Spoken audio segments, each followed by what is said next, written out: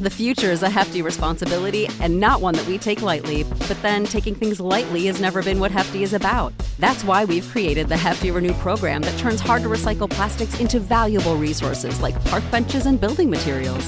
To participate, simply fill up an orange Hefty Renew bag with accepted items, tie it up, and drop it in with your regular recycling. That's it. It's that easy. It's time to rethink recycling with Renew. Particular valued resources may vary by geography. More info available at heftyrenew.com. This podcast is a member of the Voices of Wrestling Podcasting Network. Visit voicesofwrestling.com to hear the rest of our great podcasts, as well as show reviews, columns, opinions, and updates across the world of wrestling. Hello, everybody, and welcome to another edition of WrestleNomics Radio. I'm Brandon Thurston, broadcasting on demand from Buffalo, New York, where today, let's call it Sunday, January 24th, 2021. The NBC Sports Network is shutting down at the end of this year. What could that mean for some of the business partners of NBC Universal?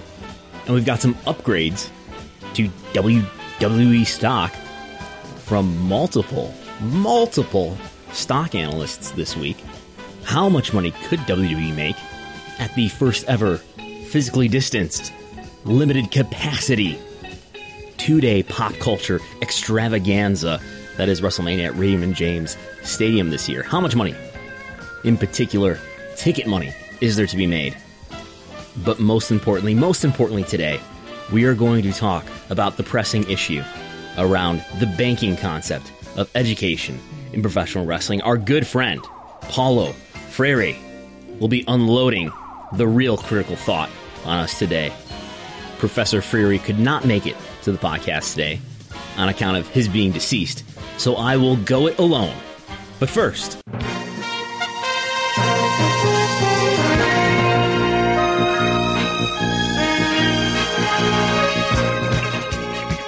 a medium good week of professional wrestling television ratings this week.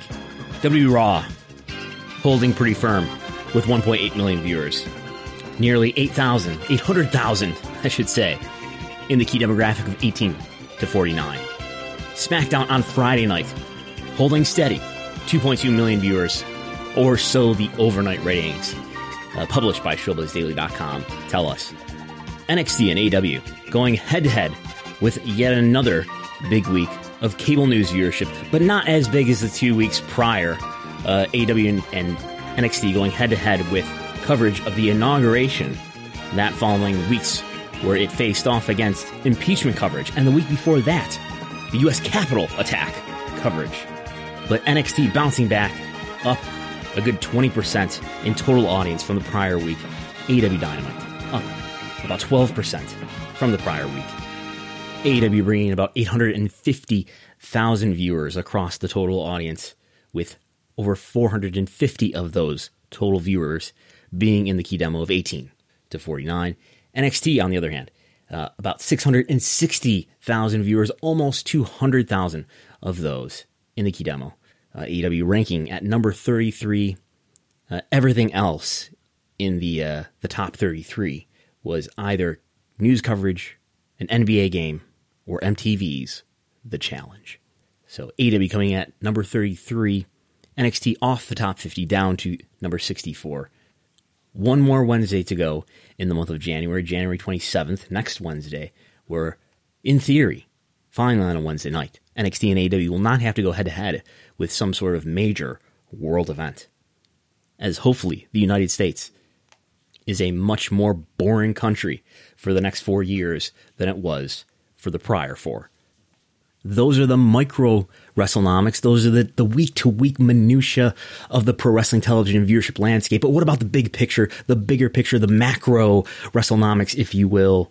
WWE Raw, WWE SmackDown, doing a lot better in general than they were, where they were really in a slump throughout the summer. Rebounding, of course, coinciding with the Thunderdome.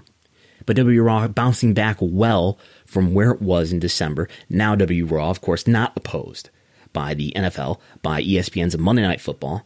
The NFL regular season is over. The Bills are in the playoffs. AFC Championship game happening today. And it's not even the year 1994, but I digress. Raw with a strong bounce back from December, a stronger January bounce back than the January 2020 bounce back from December of 2019. That is not to say that viewership this January is higher than last year's January, no, but the bounce back from December is stronger by percent. Why look at television viewership from such a weird angle? Well, because, all TV is down. All TV is down, and we try to find some sort of volume adjustment to look at the trends in a way that balances for the notion that all TV is down. But then, this story came out, broken by the Wall Street Journal on Friday by Joe Flint and Lillian Rizzo of the Wall Street Journal. NBC Universal is shutting down its sports cable channel, NBC Sports Network, NBCSN, at the end of the year and migrating much of its programming to its sister General Entertainment Network, USA, the company said. The premium properties of NBCSN are the National Hockey League and NASCAR Auto Racing, both of which will start to transition to the USA Network this year. Some content will remain on both channels until NBCSN officially turns off the lights. NBC Universal informed staffers of the plan on Friday afternoon in a company memo. Quote, "We're absolutely committed more than ever to live sports as a company, and having such a huge platform like the USA Network airing some of our key sports content is great for our partners, distributors, viewers, and advertisers alike," said NBC Sports Group Chairman Pete Bevacqua is my attempt. The Wall Street Journal article goes on, by putting high-profile sports on the USA Network, NBC Universal, a unit of Comcast, is hoping to solve two problems with one move. Get rid of an underperforming asset and boost an already powerful one. English Premier Soccer will also have matches on USA.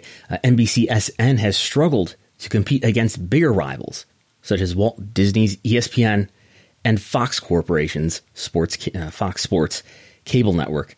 While it has a large national reach, its ratings pale in comparison to its competition.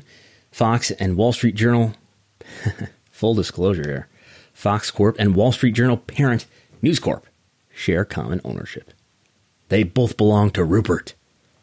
Oh, what does any of this have to do with professional wrestling? Well, NBC Universal owns, obviously as we implied, NBC Universal owns the USA Network, or is the USA Network, and WWE has two programs on the USA Network, WWE Raw and WWE NXT, the latter airing on Wednesday night. And if I bust out my sports rights table that I made a few months back, where I have tabled out for myself what networks own the rights to what sports in the U.S., then I will see that NBC Sports owns the rights to NHL games here in this country, unless you are fortunate like I am to be. I don't know, actually, can we still pick up CBC here in Buffalo? I don't know. But anyway, NBC Sports Network has been airing at least 2 regular season games weekly during the regular season for the NHL. Exclusively, they have weekly Wednesday night games, and they have some occasional Tuesday, Thursday, and Sunday night games. Or so said my notes at the time, with weeknight playoff games and Stanley Cup final games 2 and 3. With plenty of NHL games also airing on the NBC Broadcast Network. But with those Wednesday night games going away from NBCSN, with NBCSN folding, could those weekly Wednesday night games end up on the USA Network in NXT's time slot? Well, speaking of business between the NXT brand and NBC Universal / the USA Network, the NXT TV deal, to my best belief, ends this coming fall, probably the end of September. A 2-year deal is my belief that started in September 2019, which would be ending in September 2021. The subject was asked about on the last WB earnings call in October, and Nick Khan didn't divulge detail about how the negotiations were going or when the deal was in fact expiring. But presumably, that deal is being negotiated right now, and I don't know is the answer to all of these questions, but could NXT end up on a different night like Tuesday or Thursday? Could NXT end up going to another network like maybe their friends at FS1? Who knows? What does it mean in terms of viewership for either NXT or AEW if they had a future in which they were not running head-to-head? Well, I think it would mean about a 20% increase in viewership for the both of them if they were not running head-to-head. That's bared out in the occasions where they have been preempted to other slots and they did not run head-to-head. And that's bared out in some of the information that we see related to DVR viewership, where, for example, about 20% of the viewership of AEW happens after the fact via DVR.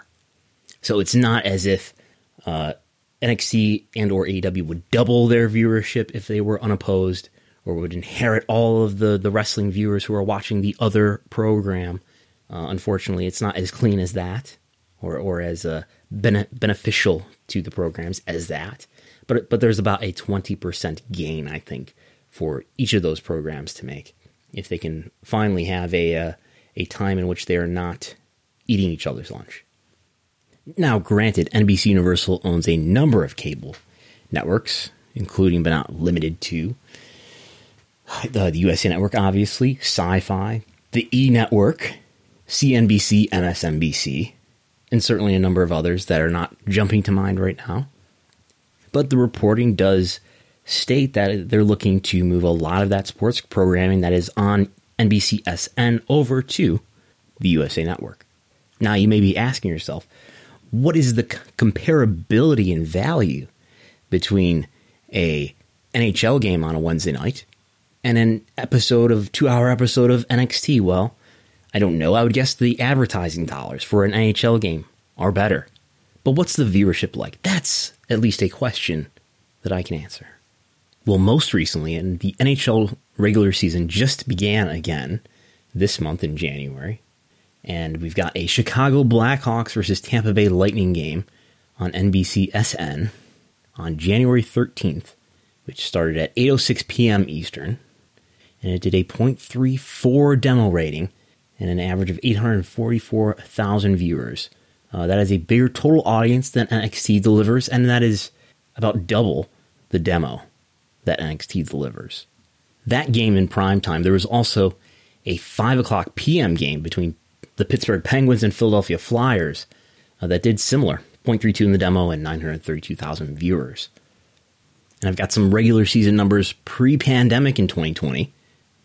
And I've got 10 games with an average demo rating of .13 and an average total audience of 404,000 viewers. Again, all of these games on Wednesdays and all running mostly in prime time with either 7:30 or 8 o'clock p.m. starts. And that is a demo that is, a .1413 demo that is slightly below what NXT normally delivers, and a total audience substantially below what NXT normally delivers. But again, the advertising revenue that an NHL game, purely my guess, but I would expect that it delivers a better advertising unit price than an NXT show does. And cable rank for these games, the highest, 36, the lowest, 122 for, again, I'm just talking about these 10 games that were in 2020, Wednesday night, prime time, NBCSN, in the months before the pandemic stopped the season. And as I look through the big Showbuzz Daily spreadsheet here, looking like NBC Sports Network in 2020, we might want to look at 19 as well, but in 2020, doing on par viewership with FS1. FS1 and NBCSN, very competitive. ESPN, the leader among the sports networks, obviously. Both FS1 and NBCSN were doing better, though, than ESPN2. So it's not as if they weren't beating the secondary ESPN channel. They were. We go back to 2019, though, a year with no pandemic and full normal sports seasons. And FS1 in total viewership is just edging out NBCSN. In total audience, NBCSN just barely edging out FS1 in key demo. So anyway, maybe that's something we see more of in the future in terms of networks that contain a lot of scripted entertainment, like the USA Network, absorbing some more sports content. Although, if I look back at the sports map again, what's there left still to eat among the major 4-team sports? Hockey, baseball, basketball, NFL football. They're all already living in one or another of those places, right? Turner has baseball on TNT and TBS. So those are, I think of TNT and TBS as networks that do carry some scripted entertainment and other entertainment type programs. And they've already got sports living there. FS1 has baseball. Fox, of course, carrying football. All the football is on broadcast or ESPN. So, yeah, maybe some further consolidation or cutting of networks that primarily carry scripted entertainment. What good is a linear channel if all you're going to put on it is scripted entertainment? Yeah, it seems to me that the function of cable TV and of cable TV networks, linear television, is going to be in the future evermore a place to consume stuff that's live, and that's mainly sports and news. And scripted entertainment is just better to watch on demand through services like Netflix, Disney Plus, HBO Max, etc., etc. Because I can watch anything in their selection that I want, anytime I want, as much of it as I want, rather than to have to make an appointment to watch this thing. The sports or news, I get it because it's happening right now before the whole world. But anyway, and wrestling, I think, overlaps those two worlds and leans slightly more toward the sports side, because it is happening in non-pandemic times in front of thousands of people at a sports venue. And thus the enormous sports TV rights fees. But anyway, an update on the WrestleNomics 2020 full year report. We are up to 55 pages. 5,514 words at this moment.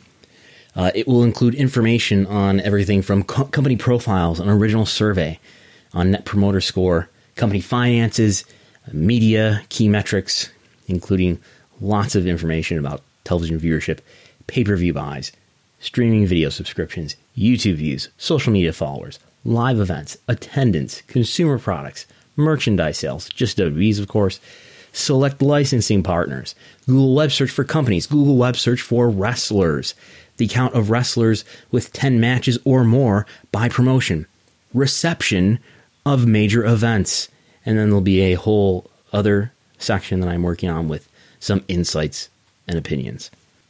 Again, that is the WrestleNomics 2020 full year in report, a work in progress that will be out hopefully sometime around the very end of this month. Two ways to get that. You can be a patron at patreon.com/WrestleNomics, support there for $5 a month, or I will be selling it individually on PayHip as well for a price to be determined. Anyway, how much does WWE stand to make from running 2 WrestleMania live events at Raymond James Stadium in Tampa on April, what is it now, the 10th and 11th, with limited capacity, maybe 15,000 people. I know there are reports of 25,000 people per event per day. Normally, a WrestleMania weekend for WWE would mean somewhere in the neighborhood of $20 to $25 million in revenue, both from the various live events and from the high merchandise sales. But the average ticket price for a WrestleMania ticket has been, over the years, over $200. If we go to WrestleMania in 2015, it was around $218. Following WrestleMania, around $217, around $223, $235 in 2018. And then in 2019, the most recent ticketed WrestleMania, around $268 million. We're deriving this from the paid attendances, the average paid attendances in North America that are reported by WWE in the key performance indicators, where they break out average attendance both with and without WrestleMania. From there, we can determine within a range of a few thousand the actual paid attendance of WrestleMania. And then we look at the gate, which WWE publishes in a press release, usually the day after or the night of WrestleMania. And then we simply divide the paid attendance by the gate to get, let's say, an estimated average ticket price. And we get it within a range of a few dozen dollars. So if that average ticket price of somewhere between $250 to $280 holds up in this WrestleMania environment with limited capacity over 2 days, which I'm not totally certain that it will, but maybe it will. I think it will depend on the seating configuration a great deal. Are there going to be an even proportion of tickets, of seats throughout the stadium as there would be in a normal full capacity setting? Of course, those seats that are down there on the floor will be the most expensive. I think this things that are very close to the ring and the aisle are usually the most expensive of seats, priced in the thousands.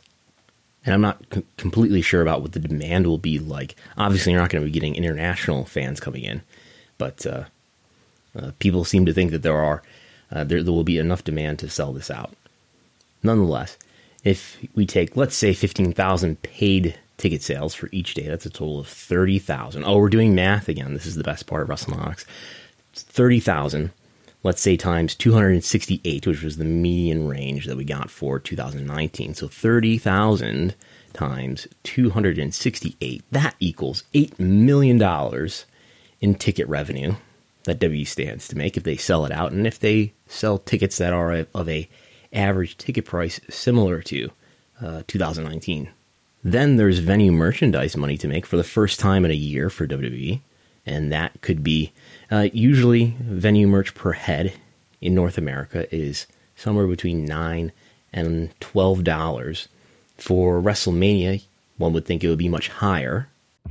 In the hobby, it's not easy being a fan of ripping packs or repacks. We hype ourselves up thinking, maybe I can pull a Ken Griffey Jr. rookie card, but with zero transparency on available cards and hit rates, it's all just a shot in the dark. Until now. Introducing slab packs from arenaclub.com, the only repack that provides real value, a complete view of all possible cards, and clear hit rates for each one. Now, when I buy slab packs at Arena Club, it finally feels like I know what I'm getting. I was able to open an Arena Club slab pack, and I'll be honest, it was a lot better than what you normally do. Say you go to a card show, and there's a random innocuous brown bag of cards, and yeah, you can open it, and look, it's going to be junk. You know what I mean? Like, you know what you're probably going to get in those. Maybe you find that fun, and sometimes I do. Sometimes I like just opening up cards and saying, hey, look at some random cards or whatever. But if you're really in this game to find value and find particular cards, it sucks to have to buy these mystery packs, and it ends up being, almost nothing, nothing of value. Not with Arena Club. You can display, again, of all available cards, hit rates, grading, so you know that when you're opening up the slab pack, you are going to get something valuable. You are getting something good. And Arena Club, in addition to having those great slab packs we just talked about, is also a marketplace for card collecting, buying, trading, selling, displaying, all that sort of stuff. But those Arena Club slab packs, man, they are revolutionizing the repack game with transparency. After your pulls are revealed, they'll immediately be placed in your vault for safekeeping or trading and selling, and you can have them officially graded by Arena Club as well. So again, sending these things off, it's going to be officially graded by Arena Club. And the Arena Club grading process is accurate, fast, and transparent, with full grade rationale provided and explanation of how your card was scored. So whether you're buying, selling, trading, or displaying, Arena Club is the card collecting platform that you have to check out. So right now, I've got a special offer here for Voices of Wrestling Network listeners. You can get 10% off of your first purchase by going to arenaclub.com/VOWnet. Again, that's arenaclub.com/VOWnet. Now, that's a crazy offer. That's 10% off a $400 slab pack. $40 off right there. 10% off your first purchase. No matter what that purchase is, 10% off. Again, that's arenaclub.com/VOWnet, arenaclub.com/VOWnet for 10% off your first purchase on Arena Club. And we thank them for sponsoring the Voices of Wrestling Podcast Network. The future is a hefty responsibility and not one that we take lightly. But then taking things lightly has never been what Hefty is about. That's why we've created the Hefty Renew program that turns hard-to-recycle plastics into valuable resources like park benches and building materials. To participate, simply fill up an orange Hefty Renew bag with accepted items, tie it up, and drop it in with your regular recycling. That's it. It's that easy. It's time to rethink recycling with Renew. Particular valued resources may vary by geography. More info available at heftyrenew.com. Then there's the problem, though, that you're going to have a lot of, and there's a problem in the math here of trying to make an estimate of you're going to have a lot of the same people going to both days. So I don't know if I should be multiplying the average revenue per capita times 15,000 or 30,000 or some number in between those. Nonetheless, let's just say $13 per head. That might be low. But multiply that by 30,000, and we get another 390,000. Is that correct? 13 times 30,000. Yeah, all right. Maybe as high as 500,000 if people are buying a lot of merchandise, and maybe they will. But anyway, that gets us to about $8.5 million. $8.5 million on an event that probably costs about that much to put on.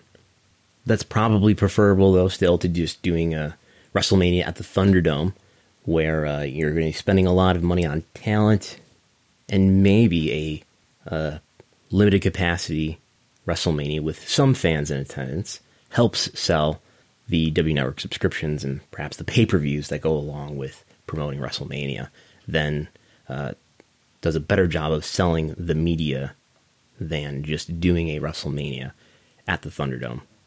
Not to mention, no doubt, WWE will derive some marketing value out of congratulating themselves for running a limited capacity event.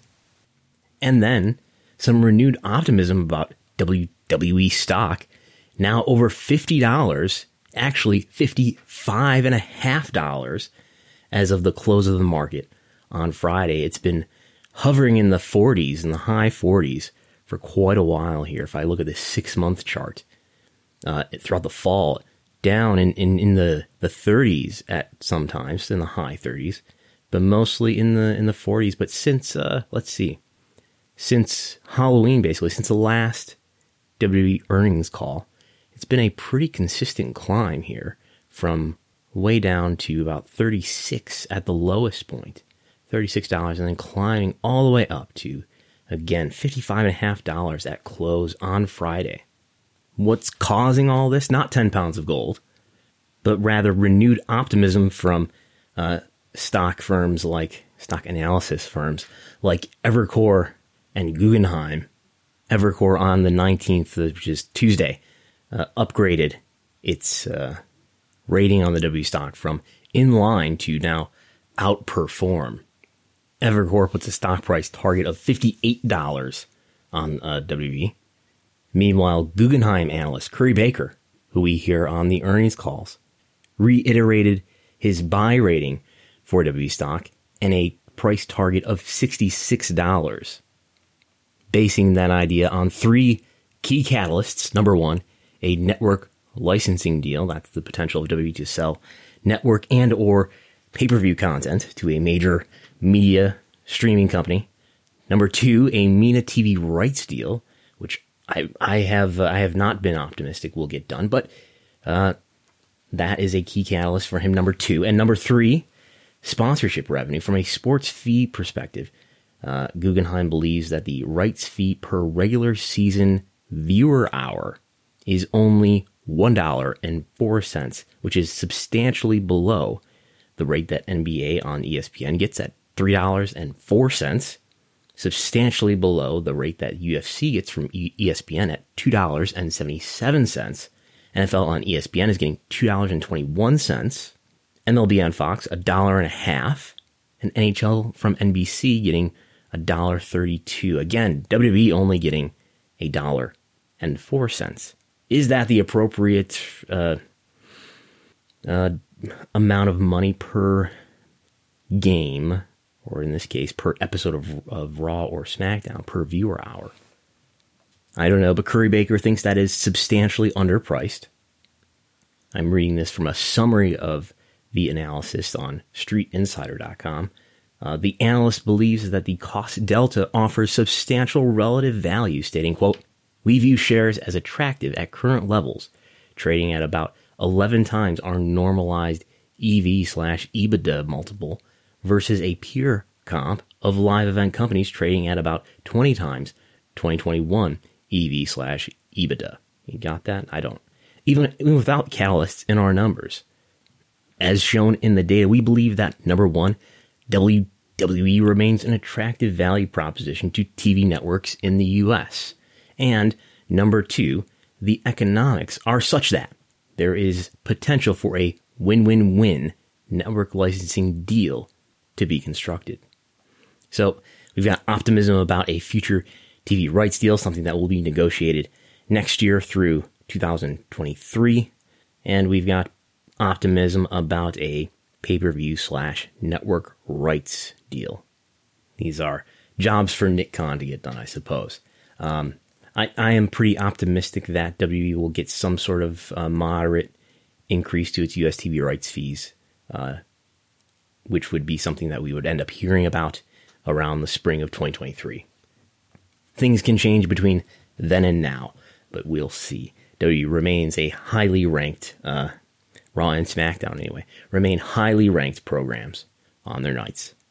And almost no matter how low the viewership drops, as long as they remain highly ranked among other programs, I remain pretty optimistic that they'll continue to rake in large amounts of revenue for the rights to those programs in the U.S.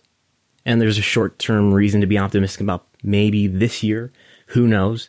WWE will deal out the rights to pay-per-views and maybe other network content to a major media company, which could do whatever they want with it, but probably put some of it on a streaming service. Maybe the potential partners for those include Peacock, ESPN+, and maybe there are numerous other players obviously getting into the streaming business. One of the issues I've stressed is I just don't know what the obvious way is to sell a product like that ultimately to consumers. When we're talking about a product that has had its price point really stretched out in recent years, where you've got a product that used to be charged $60 for. Now in the last 7 years, we've taught consumers that this product is worth $10. So I don't know what the best way is to offer it or to monetize it. And I think that seems to me that would complicate a deal. What am I'm buying a valuable product, but it's not clear to me how to sell that product or what the return is that I can get on selling that product. And finally, I want to talk about the banking theory of education.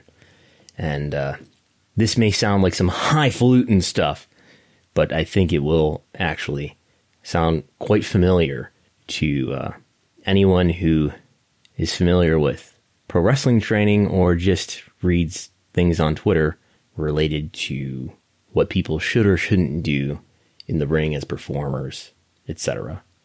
So I guess what I want to argue to you here is that the pro wrestling industry is ultimately, it's a craft. Being a pro wrestler is a craft, requires skill. It's a complicated craft. And this is obviously a craft that is taught to people down through the generations. But my point is that I don't think anyone would dispute that. What I think is more controversial is that my view is that the knowledge base in the pro wrestling industry, certainly at least in the U.S., which is the region that I'm most familiar with, is not very welcoming or doesn't really use critical thought. It's more authoritarian. And because it is more authoritarian than being something that makes use of critical thought, it is more prone to teach people to do things that aren't effective toward the stated goal of getting over being good professional wrestlers, what we ideally imagine that means to be a good professional wrestler, get over, draw interest, make money, etc. Rather, this sort of authoritarian complex around the pro wrestling knowledge base, rather than making people good, effective pro wrestlers, does more to affirm, to be blunt, the egos that are incumbent in the pro wrestling industry. Maybe to put it another way, too often teaching pro wrestling has been about pleasing the teacher rather than about figuring out what the truth is about being a good professional wrestler. And I think there's just a sort of plane of society where pro wrestling lives. It's never, the way that pro wrestling is taught is never really challenged. And then compounding that, you've got a power structure that is controlled by the incumbent people in pro wrestling who benefit from that authoritarian view of teaching wrestling. And these are the people who decide who gets booked, who gets hired, who gets signed, etc. So anyway, there is a philosopher of education named Paulo Freire. He was a Brazilian guy, and he wrote a book called The Pedagogy of the Oppressed, which talks about this banking model of education. I will just read from the Wikipedia page here, like any good pro wrestling commentator. The banking model of education is a term used by Paulo Freire to describe a critique of the traditional education system. The name refers to the metaphor of students as containers into which educators must put knowledge. Freire argued that this model reinforces a lack of critical thinking and knowledge ownership in students, which in turn reinforces oppression, in contrast to Freire's understanding of knowledge as the result of a human creative process. Freire writes that instead of communicating, the teacher issues deposits, which the students patiently receive, memorize, and repeat. This is the banking conception of education, in which the scope of action allowed to students extends only as far as receiving, filing, and storing the deposits. Education is therefore seen as a process of depositing knowledge into passive students. Teachers are the epistemological authority in this system, and students' pre-existing knowledge is ignored, aside from what was expected to be deposited into them earlier. Sounds like a pro wrestling training seminar. Anyway, he writes, in the banking conception of education, knowledge is a gift bestowed by those who consider themselves knowledgeable, upon whom they consider to know nothing. The teacher presents himself to his students as their necessary opposite. By considering their ignorance absolute, he justifies his own existence.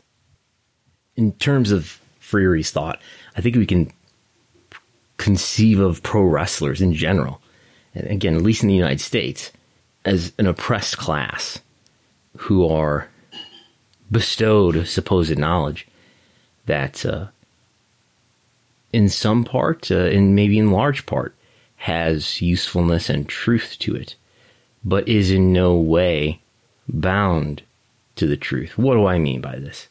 I think one way of saying this is that pro wrestlers are taught what to do.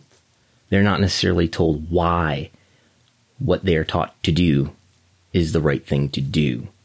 And I think pro wrestling especially this is a problem for pro wrestling, especially because pro wrestling is always changing.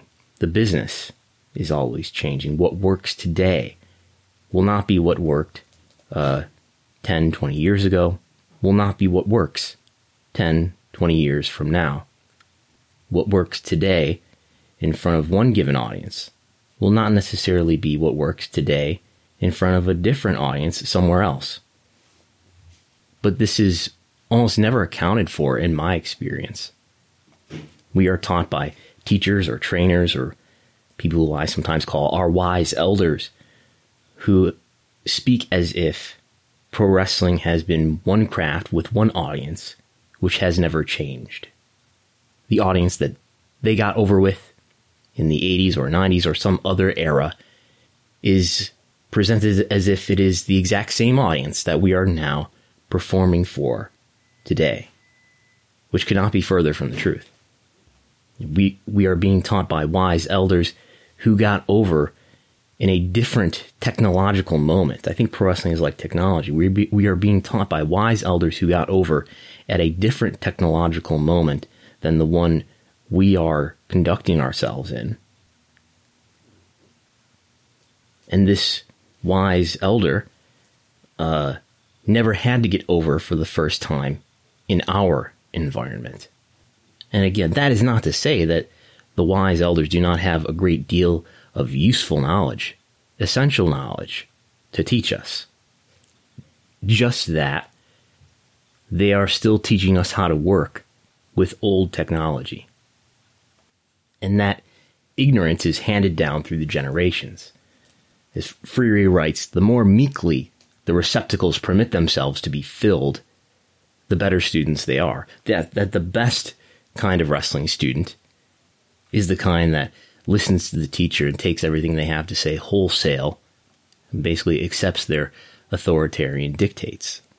And you can see how this works not only epistemologically, not just in terms of pleasing the teacher, but in terms of pleasing an entire power structure of peers, bookers, promoters, who have everything to do with the potential of your career in pro wrestling. In short, the U.S. pro wrestling industry is one that worships incumbent power rather than the truth. In fact, it cannot even identify the truth if it is not recognized by incumbent power. What do I mean by incumbent power? Just the people who are in control and have the power and influence, whether that's promoters or just influential wrestlers who have become powerful or become influential through the recognition of other people of authority, promoters and bookers, and things of that nature. And that brings me to the comments of one Mark Calloway, who said on a podcast this week about the current WWE product. He said, quote, "I try, it's tough right now for me. The product has changed so much and it's kind of off. I'll probably piss some people off, but they need to hear it. It is what it is. To the young guys who may think, he's a bitter old guy, I'm not bitter. I did my time, I walked away when I wanted to walk away. I just think the product is a little soft. There's guys here and there that have an edge to them, but there's too much pretty and not enough substance, I think, right now." He goes on, "One of the big things that happened was that the generation before, we all got old at the same time, so there weren't enough guys to work with the young guys. You can listen to the fans on the internet, or you can listen to someone who's been there and done it. There was just not enough of the merging of the young and new talent. We had Stone Cold Rock, Triple H, Shawn Michaels. We were all working together, and then we all aged out. We aged out, and it left all these young guys to learn with more young guys, and the product changed." He goes on, "The Performance Center is helping. We got Triple H, who's trying to get some of the toothpaste back in the tube, take a step back to move forward to try and get the product more edge. I think that's what's missing." End quote. That's a terrific example of someone who's achieved a great deal of status and influence in the pro wrestling industry, and who identifies the problems with pro wrestling currently as having to do with not the people who have the power and the influence, but with the people who have the least power and influence. That is, of course, the wrestlers, and if you're listening to them at all, the fans on the internet. And in Mr. Calloway's view, the only remedy being applied right now is Triple H's Performance Center, which might bring some edge back to WWE. The more meekly the receptacles permit themselves to be filled, the better students they are. That's the best way to appeal to power. Appealing to the truth doesn't necessarily advance your career. But appealing to power, at least in the short term, certainly will. It cannot possibly be the case that the people with the most power and influence in WWE are the people who are responsible for the decline in the quality of the content and in the popularity of the brand. It must be the wrestler's fault. And it may even be the contracted WWE wrestler's psychological, emotional interest to internalize that, to believe that as well, rather than the truth that just because somebody has had a great deal of success, that does not necessarily mean that they are credible in regards to the truth. It doesn't necessarily mean that the knowledge that they may deposit on you is truthful knowledge that is useful to you. Because underlying a lot of this WrestleNomics stuff that I talk about, there seems to be an opinion in me about how pro wrestling could be a lot more popular, successful, profitable than it is, and it is not, in large part, maybe completely, due to a lack of critical thought in favor of worshiping the ideas and personalities that are already well established, which keep pro wrestling where it is, or worse, that take wrestling backwards. I think the fact that so few men, and they basically are all men, have controlled U.S. pro wrestling for the last 30 years or so is just one signal that that's what's going on. And while wrestlers have advanced the in-ring craft of pro wrestling, and new media has allowed them to more easily study a wide variety of international styles, the prevailing creative analysis of pro wrestling within the industry remains severely antiquated. And that is to the economic detriment of everyone involved.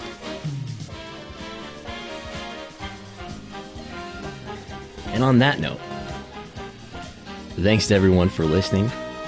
You can support at patreon.com/WrestleNomics. You can read all of my written work at WrestleNomics.com ad-free. You can follow WrestleNomics at WrestleNomics. And you can follow me at Brandon Thurston. I'm Brandon Thurston. I will talk to you next time. Go Bills.